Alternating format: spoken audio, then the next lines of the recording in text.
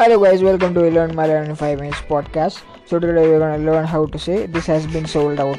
Suppose you want to say this has been sold out. How do you say it? It's simple. Idu vittu poi.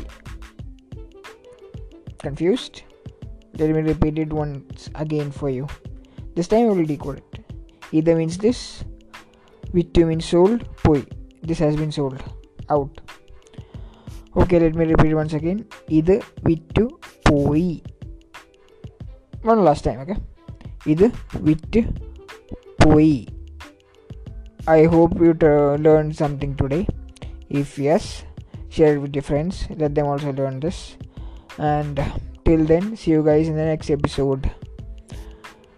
And one more thing, if you have any queries, you can just slide into my DMs. I have linked my Instagram account below.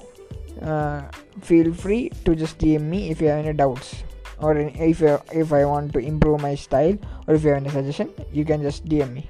Till then, tata.